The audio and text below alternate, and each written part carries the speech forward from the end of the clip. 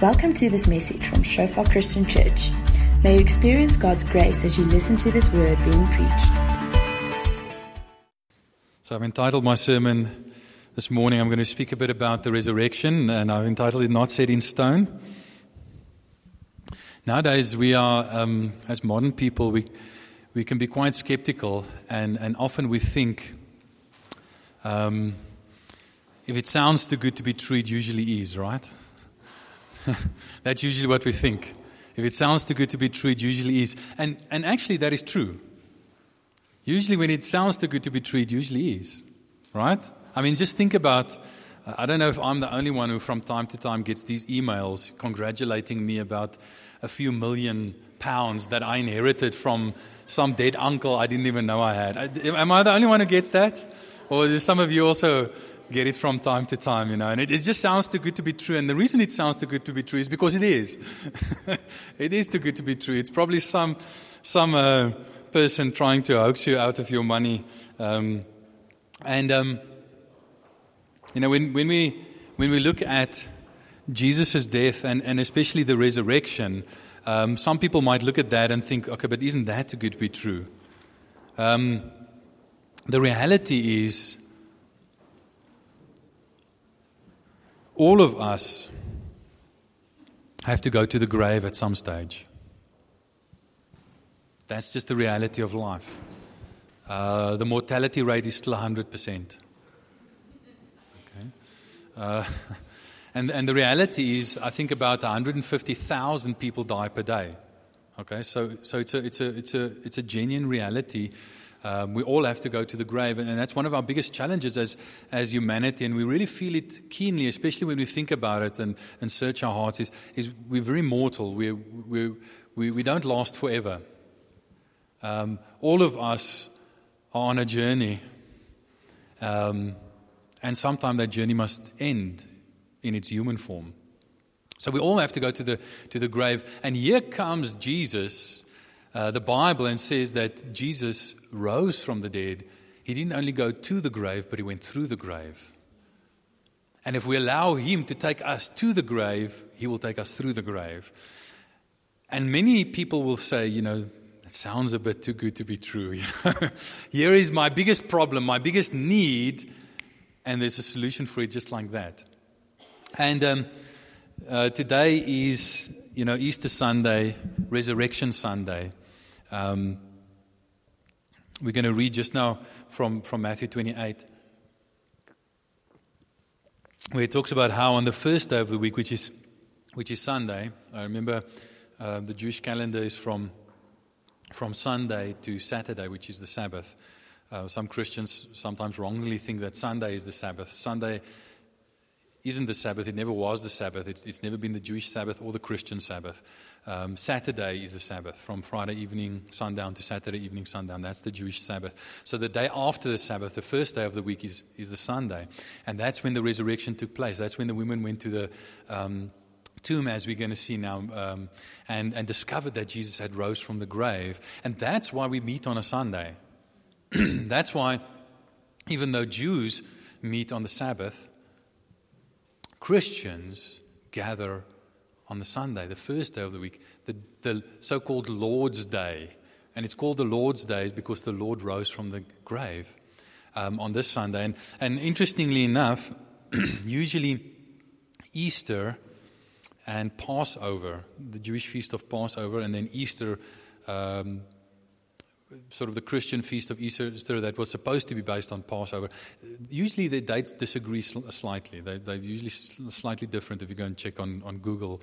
But interestingly enough, this year they coincide. So today is not only Resurrection Sunday, Easter Sunday, it's also the 16th of Nisan, which is 2 days after the Jewish Passover.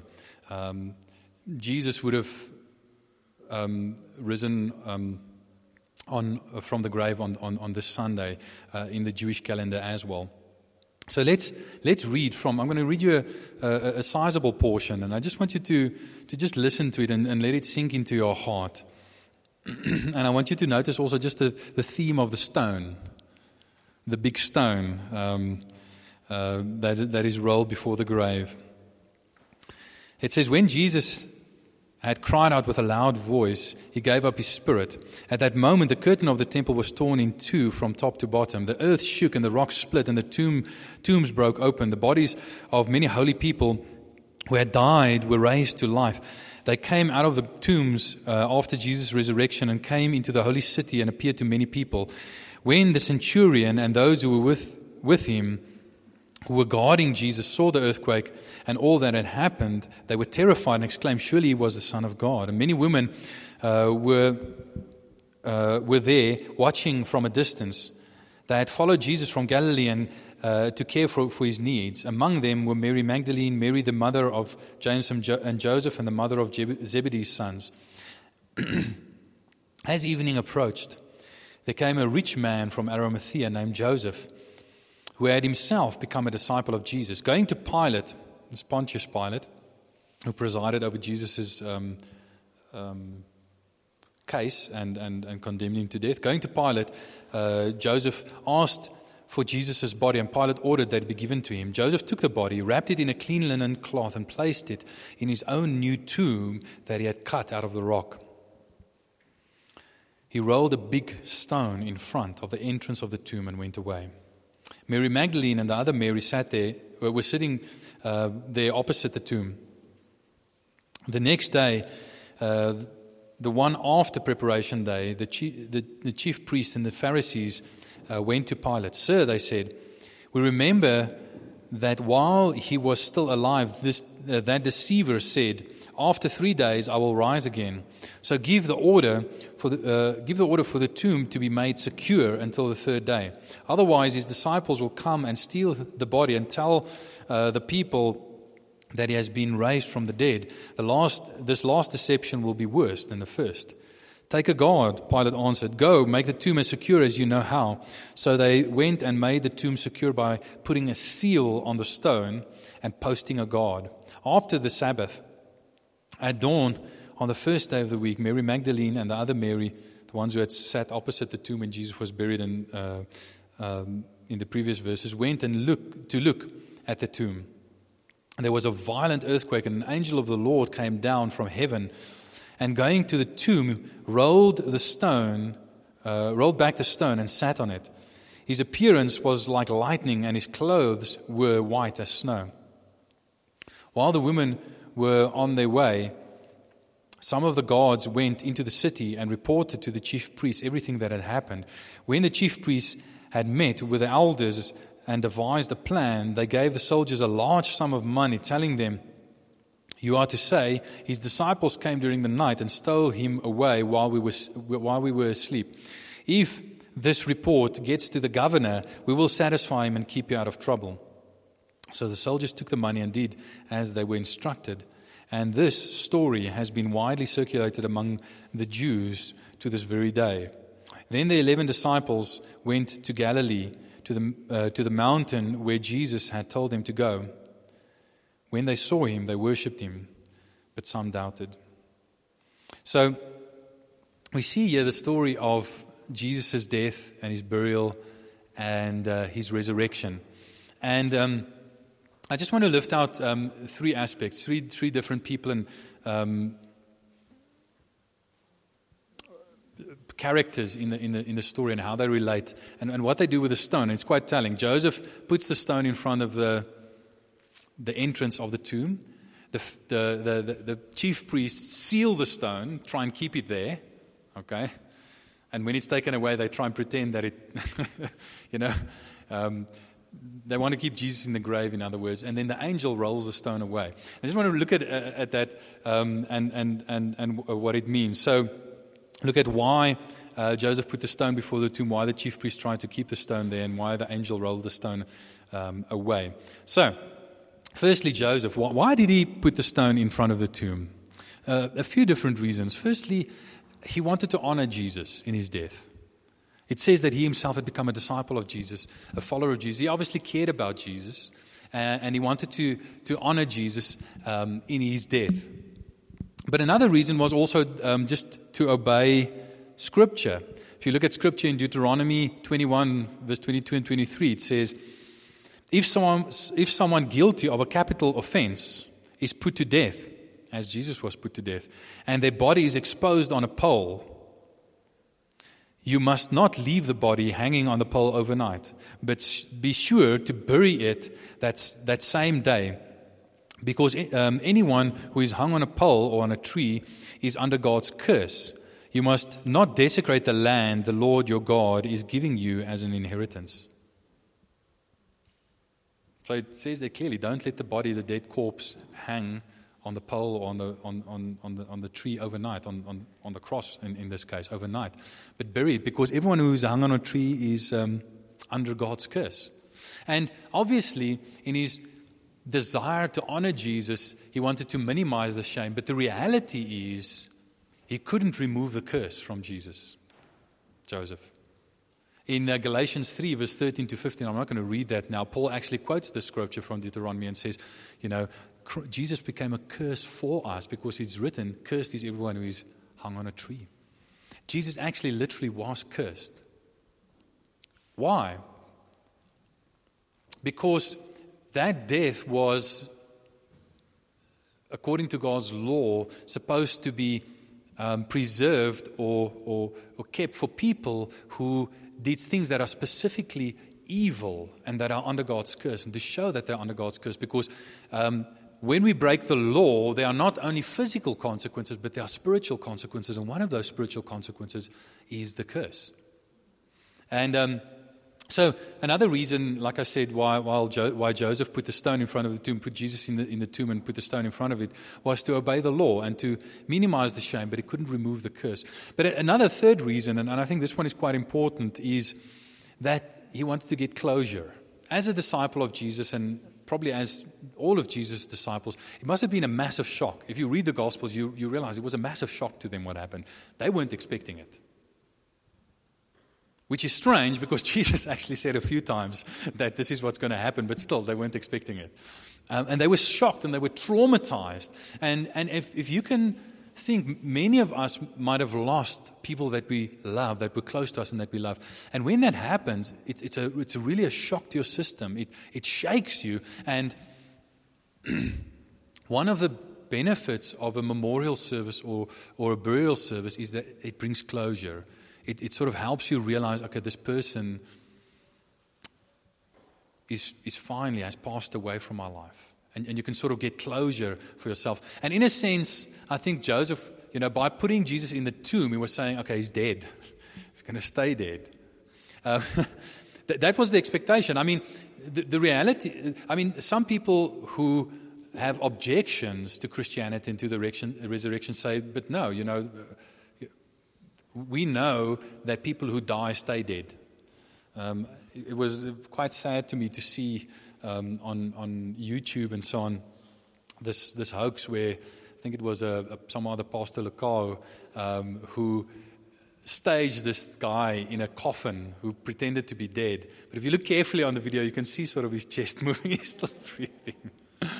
And then pretended, to raise him from the dead. And then when it came out that it was a hoax, when it was clear that it was a hoax, he sort of backtracked and said, no, we never said he was dead and all that kind of stuff. But it was interesting that it happened just before Easter, which is all about the resurrection, and that it was in a coffin.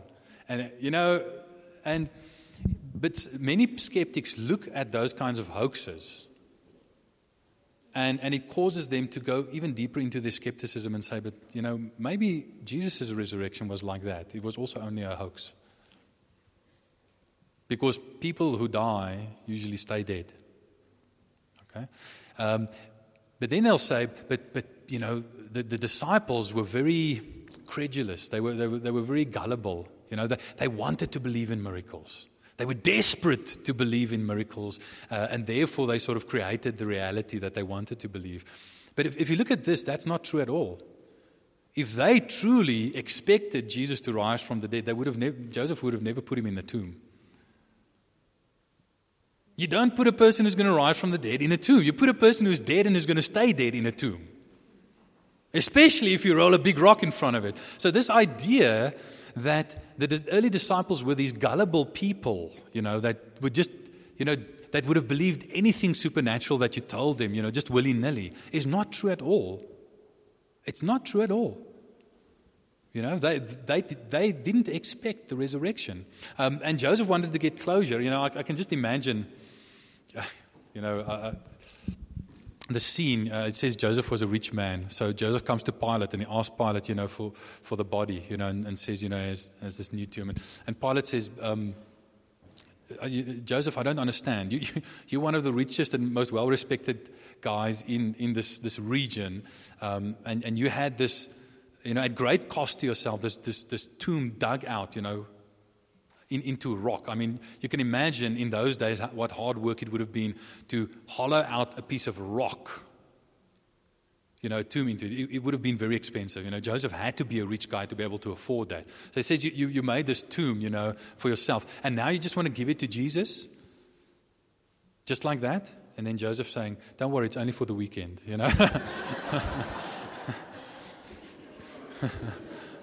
Now, that conversation would not have happened because Joseph didn't expect it to just be for the weekend.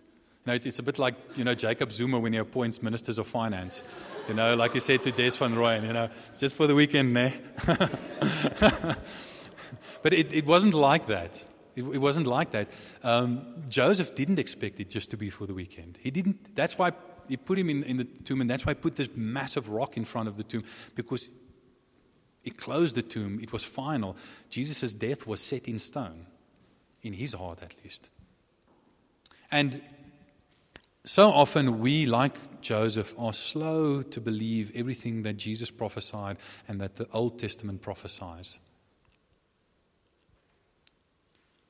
Joseph, all the disciples knew Jesus was going to rise from because he said so. They were just slow to believe it. And that's what Jesus also says when he confronts them later, during the resurrection appearance. Why are you so slow of heart to believe everything that the prophets wrote and everything that I told you?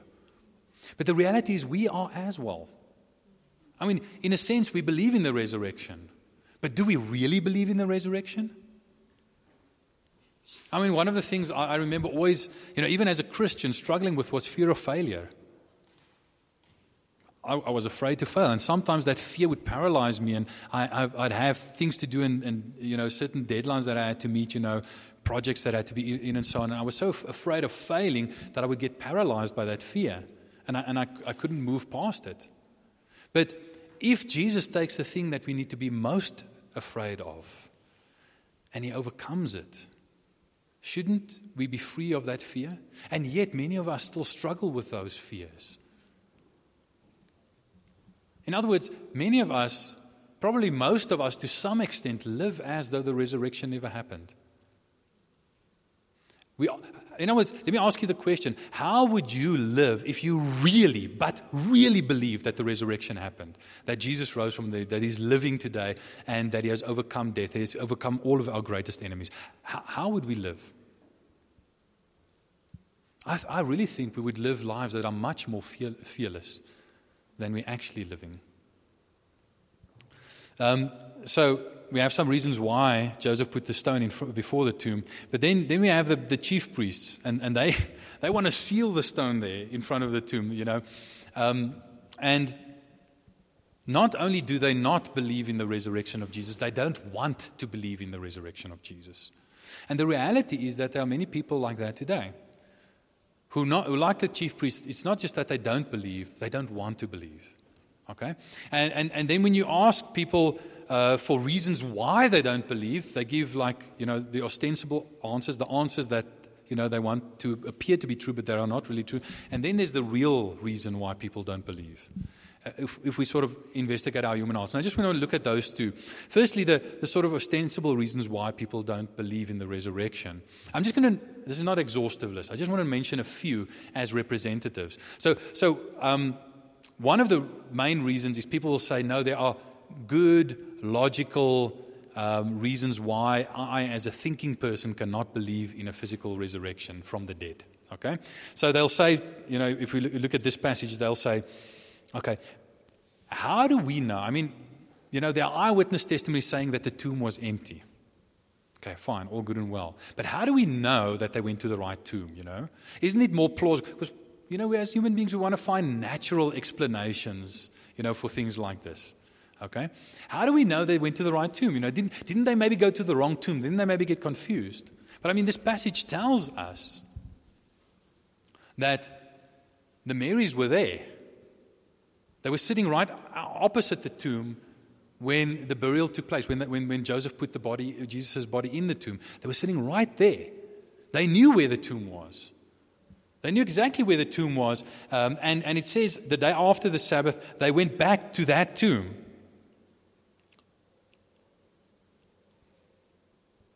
So there's no chance. The eyewitnesses, there's no chance that they got the wrong tomb. They went to the right tomb. But the irony is, even though in those days they knew exactly where the tomb was and they got the right tomb, today we don't. If you go to Jerusalem today and you go on tours, you're going to have different people showing you different sites and saying, no, the tomb of Jesus was here. And other people say, no, it was there. Other people say, no, it was over here. And the reality is we don't know. We don't know where the actual tomb of Jesus is. And you know why? Because it's not important. Because he's not there anymore. He's not in the tomb. They know where Buddha's tomb is. They know where Muhammad's tomb is. They know where, all kinds of other important religious figures' tombs are because they're still there. But Jesus is no longer there. So very early on in Christian history, they forgot where the tomb was because no one ever made a pilgrimage there, Like they go on pilgrimage to Buddha's tomb or to some other great person's tomb. And it's interesting, we know where the tombs of certain popes and certain saints, and so on are, in the Christian history, but we don't know where Jesus' tomb is because he's not there. It's not an important place because he rose from the dead. And even that, supports, the historic reality that Jesus rose from the dead. Some other reasons people will give you, they'll say, no, but there are contradictions. It says here, for instance, in one of these verses, here we go. After the Sabbath, at dawn on the first day of the week, Mary Magdalene and the other Mary went to look at the tomb, and then the angel rolled the stone away, and they saw the tomb was empty. And people will say, but hang on, that's a bit of a contradiction. If Jesus was crucified on Friday, Good Friday, and he spent Saturday, the Sabbath, because it says the day after the Sabbath, in the grave, and the day after the Sabbath he rose, early in the morning, nogals, then sure, aren't there other scriptures that say, like in Matthew 12, verse 40, that he'll be where Jesus says, I'll be in the tomb for 3 days and 3 nights, just as Jonah was in the belly of the fish for 3 days and 3 nights. So you see, there are all kinds of contradictions around Jesus in the Gospels and his death and resurrection. No, if you read it carefully, I don't think that's a problem. And here's something that we need to learn. The Bible is inspired. Church history is not. Okay, church history tells us that Jesus rose on the Friday, was buried on the Friday. The Bible tells us, yes, that he rose early on the Sunday morning. But it's church history that says that it was on Good Friday, the afternoon, the evening, just before sundown on Good Friday that he was buried. But I think church history got it wrong. And I think this, if you read the Bible carefully, it tells you that. Because notice here, it talks about 3 things. Remember, this was around the Passover. And excuse me if I get a little bit, sort of historic and so on here, just to give you a bit of background. But I really think it's going to help you understand and see that the Bible is actually true and doesn't contradict itself. So the Bible clearly says, Jesus says, for 3 days and 3 nights, I'll be in the tomb. So in Passover, you had the preparation day, which on the Jewish calendar was the 13th of Nisan. And then the Passover was prepared. Then on the 14th was the actual day of Passover, which was a special Sabbath. So even if it was on a Thursday or a Friday or a Tuesday, that day would be a special Sabbath. Okay? A so-called high day. And when you read John's Gospel, it talks about the preparation day, and it says the next day was a special Sabbath, a high day. Okay? So what happened here was that Jesus, the preparation day, was probably on a Thursday. Jesus was crucified and buried on preparation day. The Friday, the day before the Sabbath, was then the special Sabbath, a high day. So it was a special Sabbath. And then the Saturday was obviously the normal 7th day Sabbath. and then the Sunday came. So that on that week when Jesus was crucified, there were 2 consecutive Sabbaths. And notice it says here, if you go a bit earlier, it talks about the preparation day. It says the next day, the one after preparation day. So there was preparation day. And then it doesn't say that the next day, which is the Sabbath. Because it talks about the Sabbath in the beginning of chapter 28. But it doesn't say the next day, the day after preparation day, which was the Sabbath. So if he's already talking about the Sabbath. So if the day after preparation day was the normal 7th day Sabbath, the Saturday, he would have said the next day, on the Sabbath, they went to Pilate. But he says that the next day, the day after the preparation day. Why? Because that was not the normal Sabbath, but a special Sabbath, the high day. So here what happened. Jesus was crucified and buried on the Thursday. He spent the whole of the Thursday evening, the whole of the Friday, including the Friday evening, the whole of the Saturday, including the Saturday evening, and then the Sunday morning he was raised from the dead. 3 days and 3 nights. The reality is, if we are looking for reasons not to believe, we will find reasons not to believe, whether those reasons are good or not. I always tell this little parable. You might have heard the parable of the dead man walking. This friend of yours is convinced that he's dead, and you're really concerned about him, because his mental health might not be entirely okay. So you take the 3 best manuals on medicine, and you show it to me, and you show all of them agree, and they prove empirically that dead people don't bleed. In fact, the way you can tell whether a wound is made before someone dies or after someone dies is by whether there's blood, because when they die, their heart stops, the blood stops circulating, and there's no bleeding. So dead people don't bleed. And you say to him, you see that? There's complete unanimous agreement on this matter, in all the literature. And he says, yes, I see it. So you take a knife and you cut him on his hand, and blood starts coming out. And his eyes go wide like this. And you say, you see that? And he says, yes, I see. I see. You understand what it means? And he says, yes. It means the books are wrong. Dead people do bleed. So here's the point of that little parable. The point is, we interpret the evidence. The evidence doesn't speak for itself. The evidence doesn't speak for itself. We interpret the evidence based on what we already believe. If you already believe something deeply enough, you will force the evidence to conform with what you believe. And that's why the question is not just today, if you don't believe, I want to ask you this, obviously with a lot of love and respect in my heart. If you don't believe, I'm not only asking you, why don't you believe? I'm asking you, and I want you to be honest with yourself, why don't you want to believe? What do you want to believe? Because you will believe that. So, you have the wrong tomb theory, you have supposed contradictions. Now, this is just one example of a supposed contradiction, but when you understand things correctly, you see that it's not a contradiction. Another theory is the stolen body theory, and supposedly a theory that the chief priests, paid, to circulate amongst the Jews. But the reality is, let me just see, I think I put up a picture of a tomb here, a tomb that was hewn out of rock. And the big rock. That thing weighs, many hundreds of kilograms, some of them more than a ton, or even a few tons, those big round rocks that were rolled. And they were often made so that they would roll downhill in front of the entrance of the tomb. And if you wanted to move it away, you had to roll it uphill. Many men had to move it uphill and then put a wedge in that would block it and keep the tomb door open. So not only was that heavy stone there, and Matthew tells us, it was a big stone, at the end of chapter 27.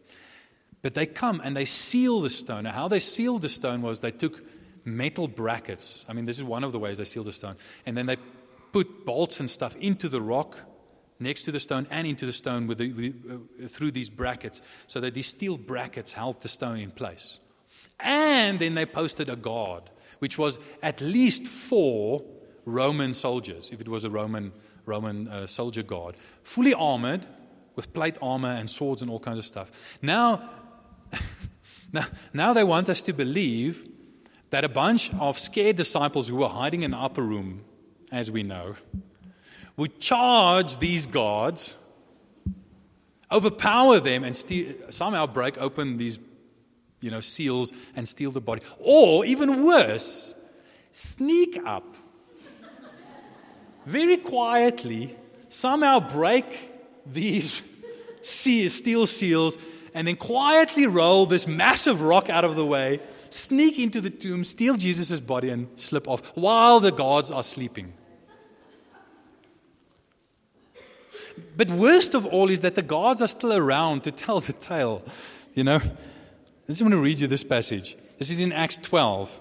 Now, what happens here, what Herod does here, is based on a law in those days, that if you had to, if you were charged to guard someone who was a prisoner or so, if they escaped, then whatever the charge on them was came automatically upon you.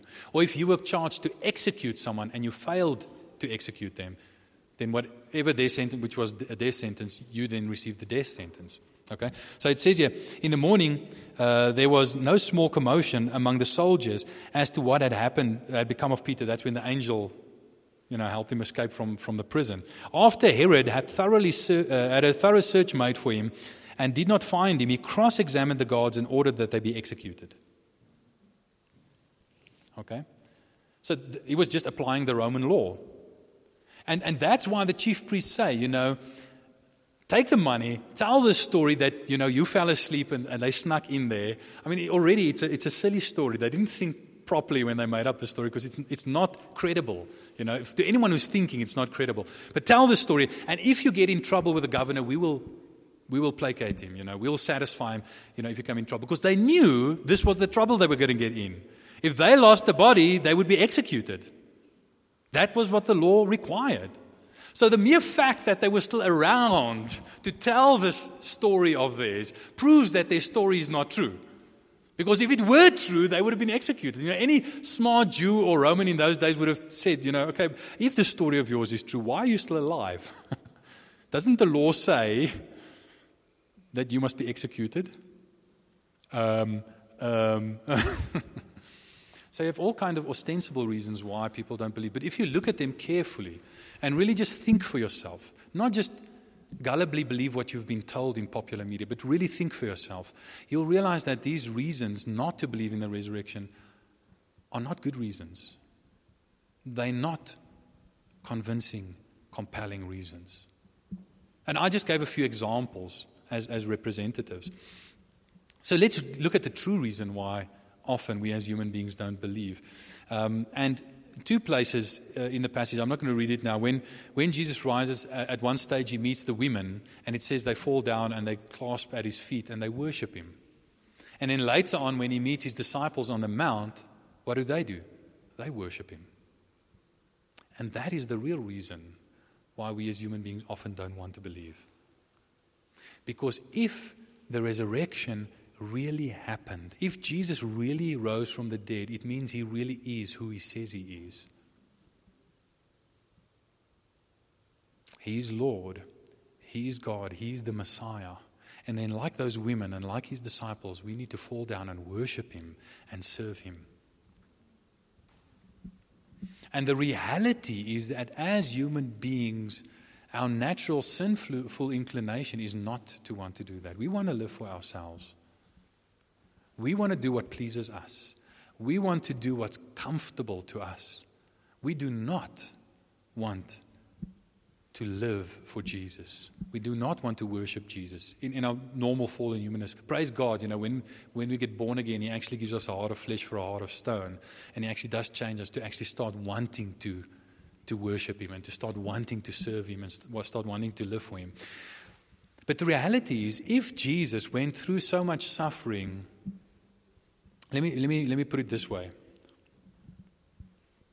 Jesus didn't live a life of suffering and die a death of suffering so that we can be comfortable. And if he really rose from the dead, if he went through that suffering and then rose from the dead, and we must live for him and worship him as Lord and God, then we must be willing to live the sacrificial, uncomfortable lives that are modeled on his life. And the reality is, as modern people, we don't want that. We have been in a deeper way than we realize. We've been conditioned, brainwashed to be little consumers, to want to do things that make us comfortable. And as Christians, we start breaking through that by the grace of God and by the power of His Holy Spirit. But even as Christians, often we fall back into that consumer mentality and we become little consumer Christians rather than crucified Christians. That is the reality. We want to be comfortable. But we must live a life of worship to the Lord and of imitating the Lord, even in His sufferings. And to us, sometimes that is hard. There's a well-known scholar called N.T. Wright, wrote many books that are well-known. And he said, when he talks to his professor friends, guys who are professors in theology, but who often don't believe in the resurrection and who often don't believe, who are basically not regenerate, who are not born again and don't believe in God. And when he asks them, and when he talks to them and he asks them, why don't you? He says, when they get really honest with him, they'll say, it's because if I believe in God, if I believe in the resurrection, if I believe in Jesus, then I can't live the life I want to live. He has some professor, this specific professor, he said, was not actually a theologian. He was a professor in something else. But he said, the reason I don't believe in Jesus is because I wanted to. I made a decision when I was at college or at university. I wanted to sleep around. I wanted to have casual sex with whomever I wanted, whenever I wanted to. And, having been raised in a Christian home and believing in Jesus, it made me feel bad and actually a bit scared to think that there was someone who was going to judge me at the end of this. I didn't want to believe that. So I decided not to. And that is the true reason we often don't believe. And that's the reason why the chief priests seal the stone, place the guard in front of the tomb, and try and keep Jesus inside the tomb. They want him there. A dead Jesus is not a threat to them. But they don't want a living Jesus. They don't want a resurrected Jesus.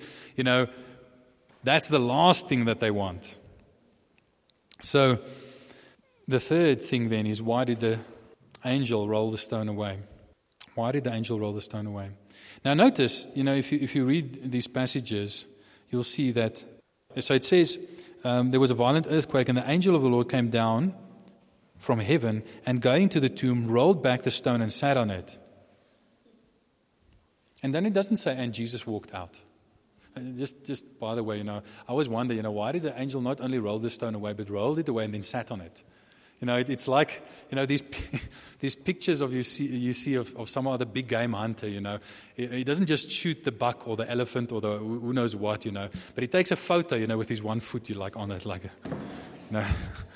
I have conquered this thing, I've overcome. And it's like the angel, rolls the stone away and then he goes and sits on it, like selfie,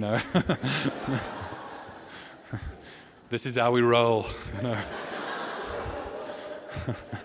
Hashtag, this is how we roll.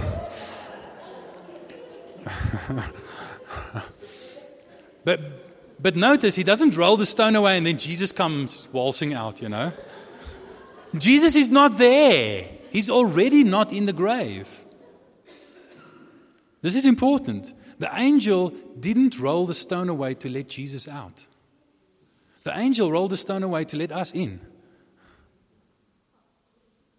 It was only when the stone was rolled away and the people, the eyewitnesses, could start seeing, whether it be the women or whether it be the guards, could start seeing that the tomb is empty, that things started happening. But Jesus was already gone. I mean, you thought Jesus just walked on water? He walks through walls. Okay? He was already gone. He'd already left the house. He'd already left the building. He was already resurrected. He didn't need the stone to be rolled away to get out. I mean, we see it later when the disciples are gathered in the upper room. The doors are all locked. Jesus walks right through the wall or through the door. I don't know what he walked through, but he walked through something. And then he was there, right in the midst of them. So the angel didn't roll the stone away to let Jesus out. He rolled the stone away to let us in. To let us into this historic reality that Jesus rose from the dead, that our greatest enemy, death, has been overcome, and that we no longer have to be afraid of it. But I also want you to notice that it's not Just because you are let into the reality of the resurrection doesn't mean it changes your life. Because on the one hand, you had the women who saw the resurrection and they ran back and became witnesses and saying, this is a great opportunity. This is a change in history. And it says they were both afraid and joyful at the same time. You know, that excited, mix that you get sometimes when something amazing happens. That was what they had. And they reported it to the disciples, who initially didn't believe them and then ran to the tomb themselves to see for themselves. Okay? But here's the thing. They responded in a certain way. They saw the empty tomb. They were let in and saw the empty tomb. And they responded with faith. Sort of fearful faith, joyous faith, real faith. But where the gods, they looked at that situation, and whereas the women saw it as an opportunity and a great victory that had been won in history, the gods saw it as a big problem. And then they went to report it to the chief priest, who saw it as even a bigger problem.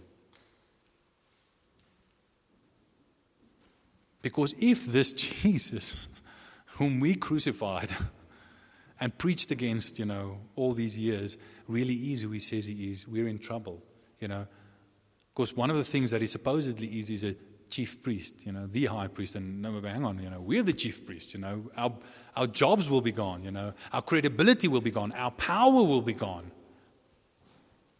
And there were people in those days and there are people today who are willing to spend good money to hide and deny the resurrection because the implications are too uncomfortable to face up to.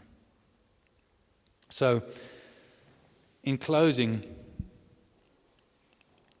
I just want to remind us that if we allow Jesus, all of us have to go to the grave. But if we allow Jesus to take us to the grave, He will take us through the grave. And He's the only one who can do that. He is the only one who can do that. Everyone else who claims to be a spiritual leader, they'll say to you, I know the way, I can show you the way, but they're still in the grave.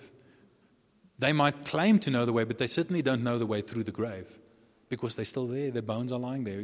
Whether it's Muhammad, whether it's Buddha, whether it's, some other guru from India, I don't care who it is, they don't know the way through the grave. There's only one who does.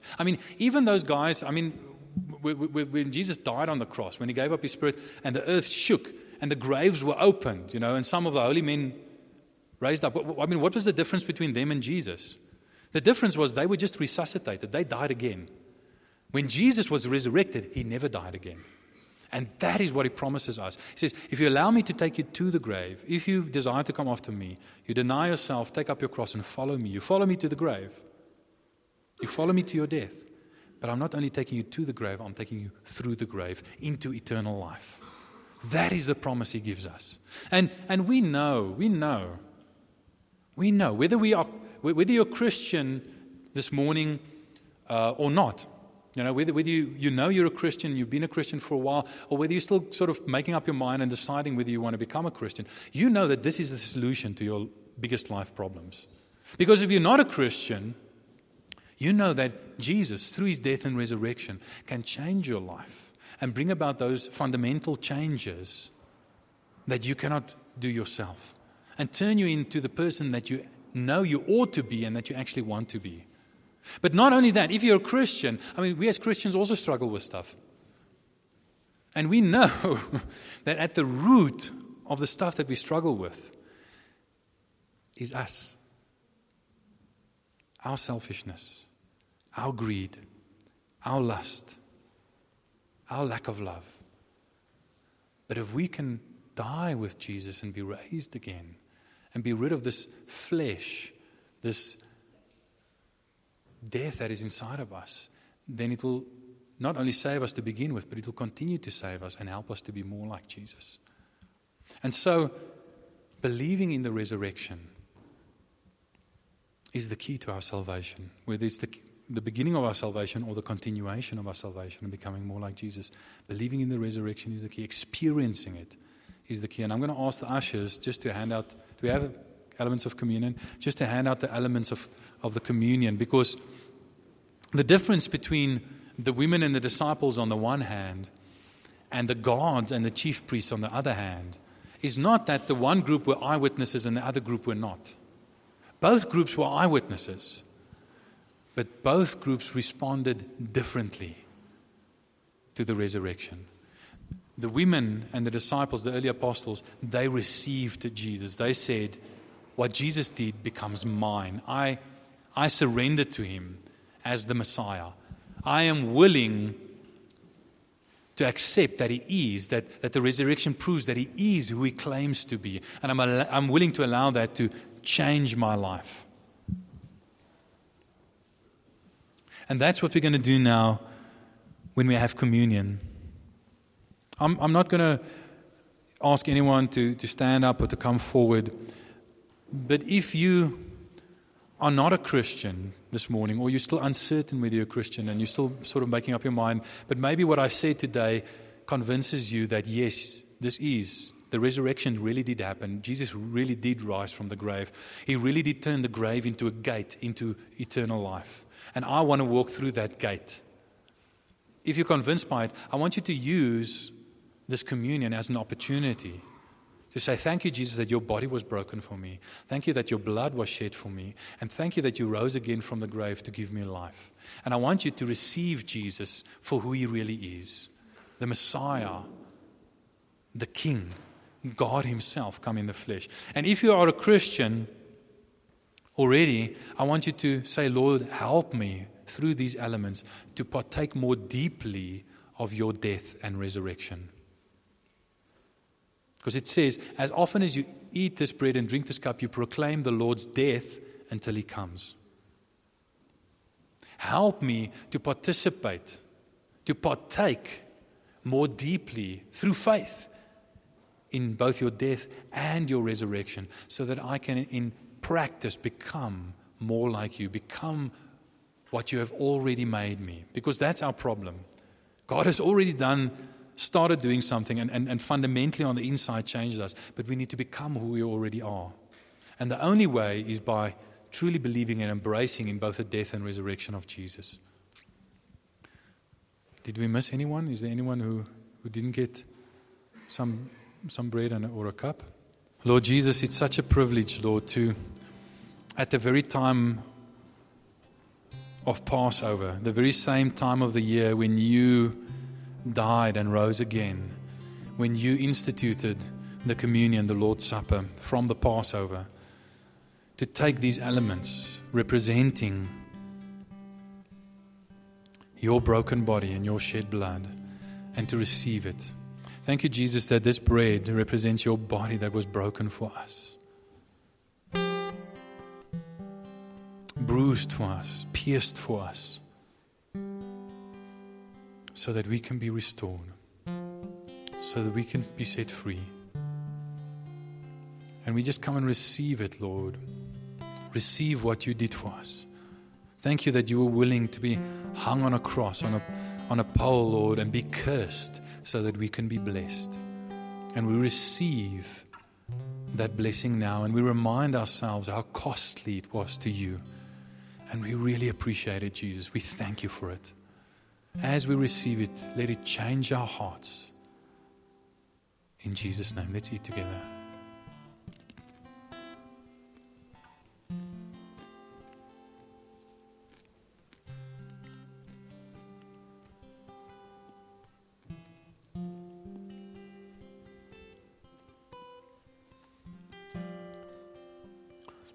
And Lord, where many of us this morning, Lord, even those of us who have believed in you for a long time already, Lord, sit with guilt and shame in our lives. Lord, we just want to thank you for your blood, this cup which represents your blood that was shed for us, Lord, and that washes away all sin. And we confess that we believe that our sins are forgiven not because we deserve to have them forgiven, not because, Lord, our commitment to try harder is good enough, not because, Lord, we use many words and plead with you and convince you or twist your rubber arm, but because in your love you were willing to shed your blood for everyone to save and to cleanse everyone who believes in you. And thank you, Lord Jesus, that your blood washes away all sin. Not just some of our sin, all sin. That the shame that you took upon yourself, hanging publicly and naked on the cross, Lord, that through that you take our shame. Thank you, Lord Jesus, that you didn't just take our sin to the cross, but you took us to the cross. And we celebrate as we drink this cup that because we believe in you, Jesus, we have died with you and we have risen with you and we live with you.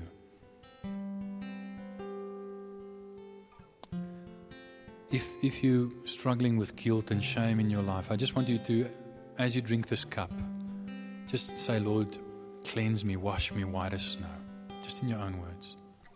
And then receive it as the Lord's forgiveness and cleansing.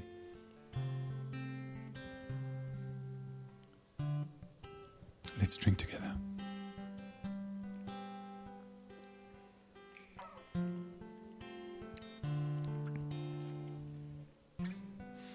And Lord, we pray, Lord, that as we go out, that we'll go out with the same almost jittery, fearful excitement and joy that the women went and told your disciples about your resurrection. Lord, that we won't go out as the guards, Lord, proclaiming the resurrection as a problem to be solved, but that we'll go out, Lord, as the women, proclaiming the resurrection as a victory to be received and to be partaken of. And I pray, Lord, for every single person here this morning, Lord, that you will renew the joy of our salvation, that you'll renew our excitement about you, Jesus, and what you have done, that we'll be so excited that we'll bubble over like those women did, just with the testimony that Jesus is alive. He has risen from the dead. He has overcome death. Death is no longer the end. It's not even the beginning of the end. It's not even it's just the end of the beginning. And now eternity lies before us. Thank you, Lord, that you turned the grave into a gate. And that after your resurrection, Jesus, death is no longer set in stone, but that we can go through death. And thank you that you've given us this secret, this truth, and that we can joyfully take it out into the world because it really is good news. In Jesus' name, amen. Amen. Thanks for listening to this message from Shofar Joburg. May the grace you received produce God's greatest glory and your greatest good. For more information and sermons, please visit our website at www.shofar.joburg.